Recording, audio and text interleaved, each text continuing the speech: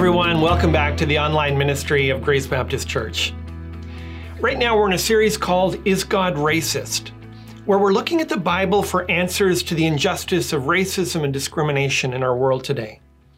If you're new to the ministry, welcome. I'd love for you to leave us a comment below to let us know that you are here. Now, chances are that most of you have seen a copy of Warner Sallman's painting, Head of Christ, although you might just know it as White Jesus. The oil painting showing a blue-eyed Jesus with dark blonde hair has been copied over 1 billion times, and it has been called the most reproduced religious art piece in the world.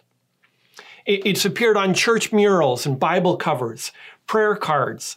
It's been hung in courtrooms and police stations, libraries and schools. And for almost 50 years, it defined what Jesus looked like to generations of North Americans.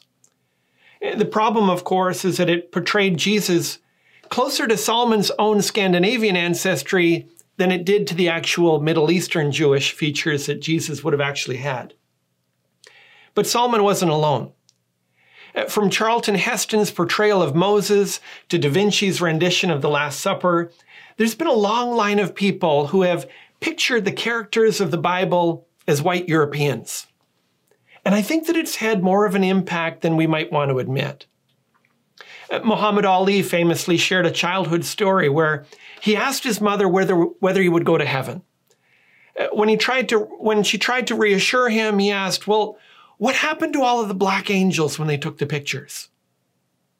In his mind, Christianity seemed like a religion for white people, and many others have come to the same conclusion. Now, as we've gone through this series, we've seen that it's always been God's plan to bless the peoples of the earth. Even when his plan centered on the descendants of Abraham and he delivered the Israelites from Egypt, we saw that there was this huge crowd of people of various ethnicities that joined them. Many of those put their faith in the God of Abraham, including, as we saw last week, Moses' African wife. Now, if we were to leave our study there, you might conclude that maybe Israel was a little diverse, but not inclusive. Maybe some foreigners joined the Jewish people, but they were probably kept on the sidelines without any real status or significance in God's plan. Well, today's passage is one of the accounts that shows how mistaken that assumption would be. And it highlights God's love for all his children and the multi-ethnic plan of God. If you don't have a Bible handy, I'd encourage you to pause the video at this point and grab one and turn with me to Numbers chapter 25. I'll read from verses 1 to 13. At Numbers 25, verses 1 to 13. While Israel lived in Shittim, the people began to whore with the daughters of Moab. These invited the people to the sacrifices of their gods, and the people ate and bowed down to their gods. So Israel yoked himself to Baal of Peor. And the anger of the Lord was kindled against Israel. And the Lord said to Moses, "Take all the chiefs of the people and hang them in the sun before the Lord, that the fierce anger of the Lord may turn away from Israel." And Moses said to the judges of Israel, "Each of you kill those of his men who have yoked themselves to Baal of Peor." And behold, one of the people of Israel came and brought a Midianite woman to his family in the sight of Moses and in the sight of the whole congregation of the people of Israel, while they were weeping in the entrance of the tent of meeting. When Phinehas, the son of Eleazar, son of Aaron the priest, saw it, he rose and left the congregation and took a spear in his hand and went after the man of Israel into the chamber and pierced both of them, the man of Israel and the woman through her belly. Thus the plague on the people of Israel was stopped. Nevertheless, those who died by the plague were 24,000. And the Lord said to Moses, "Phinehas, the son of Eleazar, son of Aaron the priest, has turned back my wrath from the people of Israel, in that he was jealous with my jealousy among them, so that I did not consume the people of Israel in my jealousy. Therefore say, Behold, I give to him my covenant of peace, and it shall be to him and to his descendants after him the covenant of a perpetual priesthood, because he was jealous for his God and made atonement for people of Israel. This is the word of God. Now, this is a shocking passage on a number of different levels. So to properly understand it, we need to back up a little and put it in context. God has just delivered the Israelites from Egypt, and he's seeking to establish a nation of people who would reflect his love, his justice, and his righteousness. He calls them to exclusive devotion, but only because he's so fully devoted to them, and he knows how easy it would be for them to give in to temptation and end up just as miserable as when he had first rescued them. When this chapter opens, the Israelites are now less than 20 kilometers from Jericho. This is the last stop before they enter the promised land. But there are many people who are threatened by the Israelites. In the 3 chapters preceding this one, Balak, the king of Moab, has hired a prophet named Balaam and offered him large sums of money to curse the Israelites.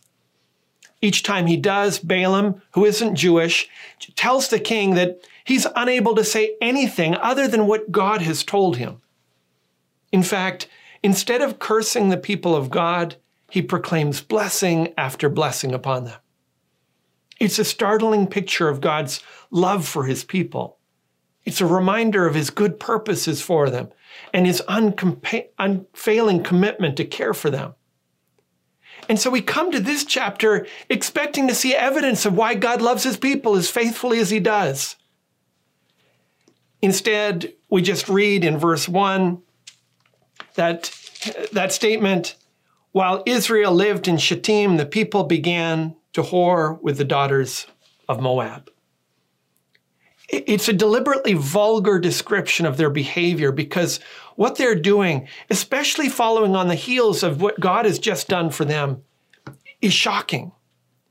It's like a part in a romantic movie where you see the wife planning some special date and telling her friend how much she loves her husband, and then they cut to the next scene and show the husband in an act of adultery. It's a painful betrayal of committed love. Again, as we've seen earlier in this series, the sin isn't that an Israelite couldn't marry a Moabite. An entire book of the Bible is devoted to a Moabite named Ruth who married an Israelite and became part of the ancestry of Jesus Christ. The problem wasn't with Moabite ethnicity, but in this case with Moabite idolatry. And that's what we see in verse 2. The Moabite women here are inviting the Jewish men to their religious sacrifices. They're flirting and feasting, and before you know it, they're falling down to worship gods they don't know. And so verse 3 just says, so Israel yoked himself to Baal of Peor. They've abandoned the God who saved them. They've betrayed the one who was faithful to them. And at the very moment that God was defending their blessing, they had sought their own blessing in a false religion. Now, if you're surprised, you shouldn't be. The Bible says that the devil prowls around like a roaring lion, seeking someone to devour. Just as God has a plan to bless you, Satan has a plan to destroy you. And if he knocks at the front door and finds it locked, he'll try the side door and the basement window and then the garage and the balcony. If anyone had gone up to an Israel directly and said, how would you feel about worshiping Baal this Saturday? They'd look at you like you were crazy and they might get angry. But you let your guard down with a Baal worshiper who's attractive and attentive. It's a whole different story. First we're tempted physically and then we're tempted spiritually. If you don't believe me, ask any Christian you know, and they can probably name someone who grew up in the church and walked down this exact path. Have you left the side door of your heart open? Have you given opportunity to the devil? As we reflect on how faithful God has been to us, we find the power to keep ourselves for him. When we see his commitment to bless us, it takes away our desire to search for blessing in the world. So what's God going to do? The nation that he has rescued and blessed is on the verge of completely abandoning him. If he didn't love so much, he'd just move on. But he's like a scorned wife fighting for her marriage. God's like a doting father who sees his daughter being seduced by someone with evil intentions. And so he acts drastically and decisively. In verse 4, he tells Moses, "Take all the chiefs of the people and hang them in the sun before the Lord, that the fierce anger of the Lord may turn away from Israel." Moses is commanded to hang and publicly shame the leadership for failing to protect the people. In refusing to confront the people's sin, they have become complicit in their unfaithfulness. The instructions were clear enough. But Moses decided they were too severe. He responds like the parent who just can't work up the courage to discipline their child's disobedience and decides they'll just nag them and threaten them instead. Instead of publicly hanging the leaders, in verse 5, Moses goes to the leaders and just asks them to deal with the men who committed the adultery. The leaders' negligence goes unaddressed, and the nation's betrayal is dealt with in half measures. And there's no indication that the leaders even follow Moses' instruction. He watered down God's command, and they ignored his. Nobody's prepared to deal with the sin. When this happens, expect dreadful consequences.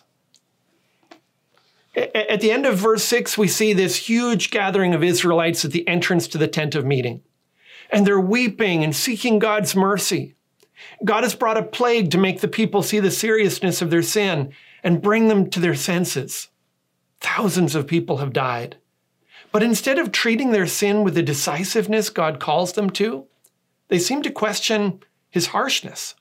And they just want things to go back to normal. Moses' half-hearted attitude towards God's remedy for the people's sin is probably indicative of how the people saw the situation as well. It's not that they thought the people's behavior was ideal, but surely God was overreacting.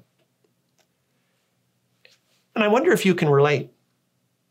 Do you find some of the Bible's descriptions of hell over the top? Does the idea of God's eternal judgment just seem a little extreme? Do you confront sin in your own life with the urgency that the Bible calls you to?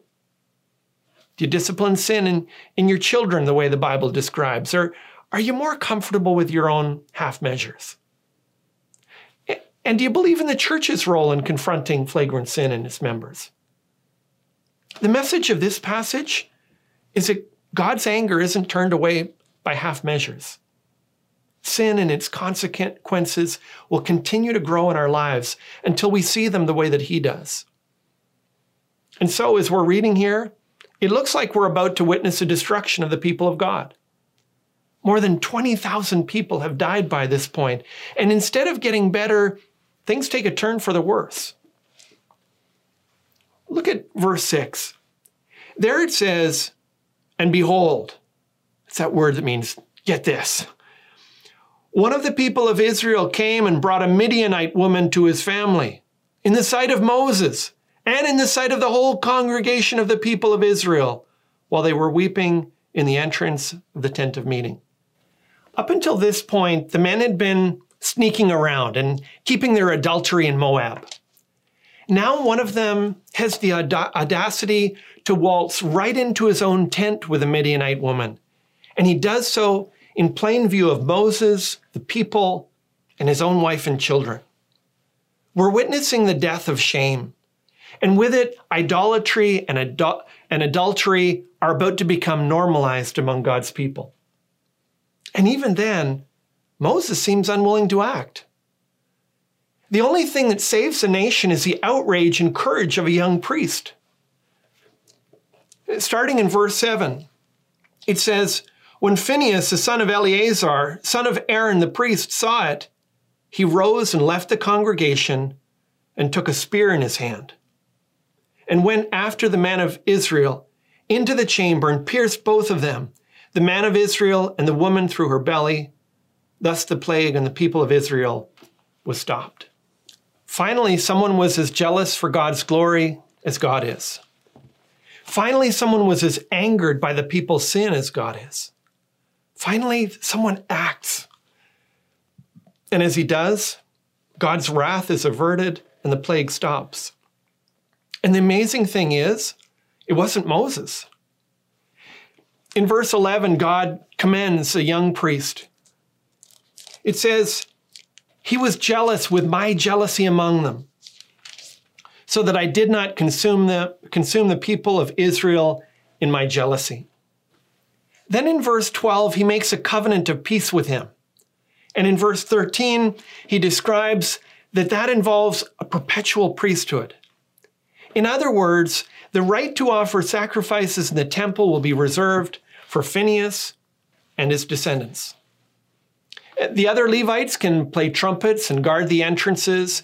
They can collect the offerings and maintain the grounds, but only Phinehas's descendants can serve at the altar and enter the holy place. In setting apart this ancestral line on the basis of this event, it's as if God is saying, this is the kind of zeal for my honor that my representatives should demonstrate. This is the passion for holiness that should characterize my priests. Not even Moses was given a perpetual covenant like this. So, who is this Phinehas anyway? Verse 11 says that he is the son of Eleazar, the son of Aaron the priest. Exodus chapter 6, verse 25 gives us more background. It says, Eleazar, Aaron's son, took as his wife one of the daughters of Putiel, and she bore him Phinehas. Interestingly, both Putiel and Phinehas are Egyptian names. The daughter of Putiel was almost certainly part of the mixed multitude, the crowd of people of varying ethnicities that left Egypt with the Israelites. She married Aaron's son, Eleazar. But what's more interesting is Phinehas' name. In Egyptian, it literally means the Cushite.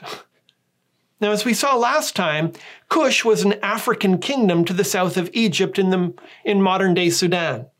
And at the time of the Exodus, there was a large number of Cushites living in Egypt. So the Jewish Eleazar meets the Cushite woman from Egypt, and they have a son. And likely because he looked more African than Jewish, they named him the Cushite. Now, maybe that's a small point, but it's an example of how diverse Israel really was. And it shows how prominent a place non-Jews were in the plans and purposes of God. I can't help but think it might have helped to change attitudes in slave owning and segregationist strongholds if they knew that the person that God had singled out as representing zeal for his honor, the one with whom God made a perpetual covenant, and the one from whom all legitimate priests descended, was a man born to a Jewish father and an African mother whose name was the Sudanese. Instead of that, they got 1 billion copies of a Scandinavian-looking white Jesus. And children like Muhammad Ali were left wondering where all the black angels went. God certainly isn't racist, but it's not hard to understand how people could have come to that conclusion. And it's my prayer that you and I would reflect the diversity and inclusion that passages like this show us in the heart of God. Now, one of the purposes of this passage is to call us to imitate Phinehas, at least in his heart and his seriousness in confronting sin. God is committed to his people with a deep and faithful love. And so he's rightly angered when he sees his children being seduced by the world. He wants us to see the seriousness of sin and confront it in our lives with the urgency that he feels. If you've ever been moved by love, you know that you hate anything that threatens to destroy that love. So don't leave the side door open. Don't take half measures to deal with the sin in your life. Cut it off, lock it down, shut it out. Do what you need to not give any opportunity to the devil in your life. If you're a parent, don't make excuses for your child's disobedience. Don't tolerate what God hates.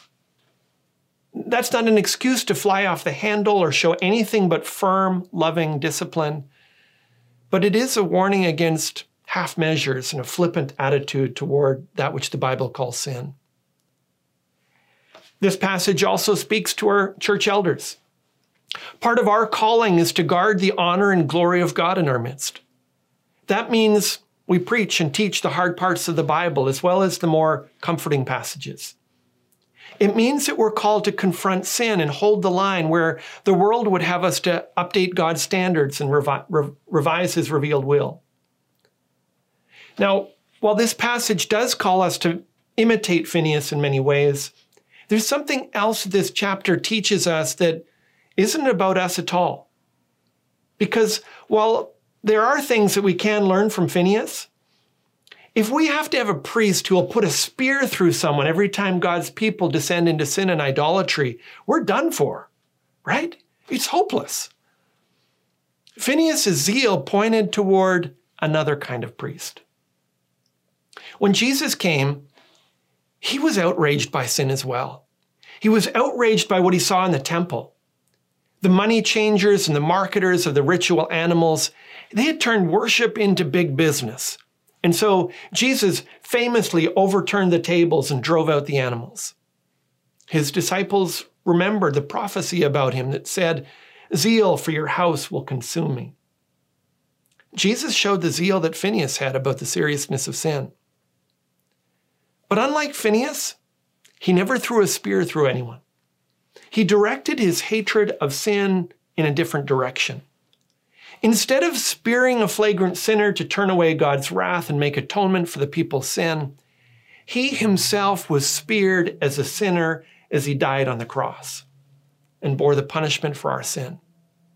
Through his death, he turned away God's wrath once and for all and made atonement for the sins of the world. Only he combined perfect justice with perfect love. And so through faith in him, we can escape the judgment that our sins deserve. But we treat our sins with half measures when we act like his death doesn't matter and we can somehow save ourselves. Only through faith in Jesus Christ do we receive forgiveness from a holy God. For those who follow Jesus Christ, he teaches us to balance our zeal for God's justice and holiness with the same kind of grace and self-sacrificing love that Jesus showed us on the cross. His forgiveness forever changes us. Let's look to God in prayer.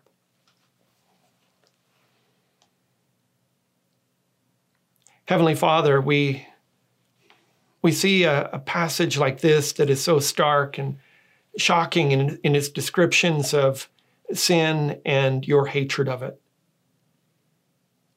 And frankly, it shows us how lightly we often treat the sin in our own lives.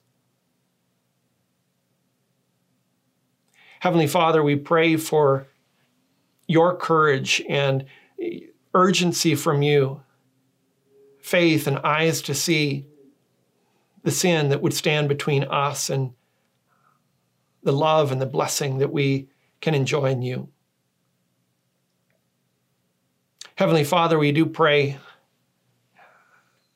that we would follow Jesus Christ in demonstrating the kind of love that sacrifices, the kind of love that forgives, the kind of love that he showed at the cross, but also the kind of outrage at sin that would otherwise destroy us. Father, we thank you for Jesus.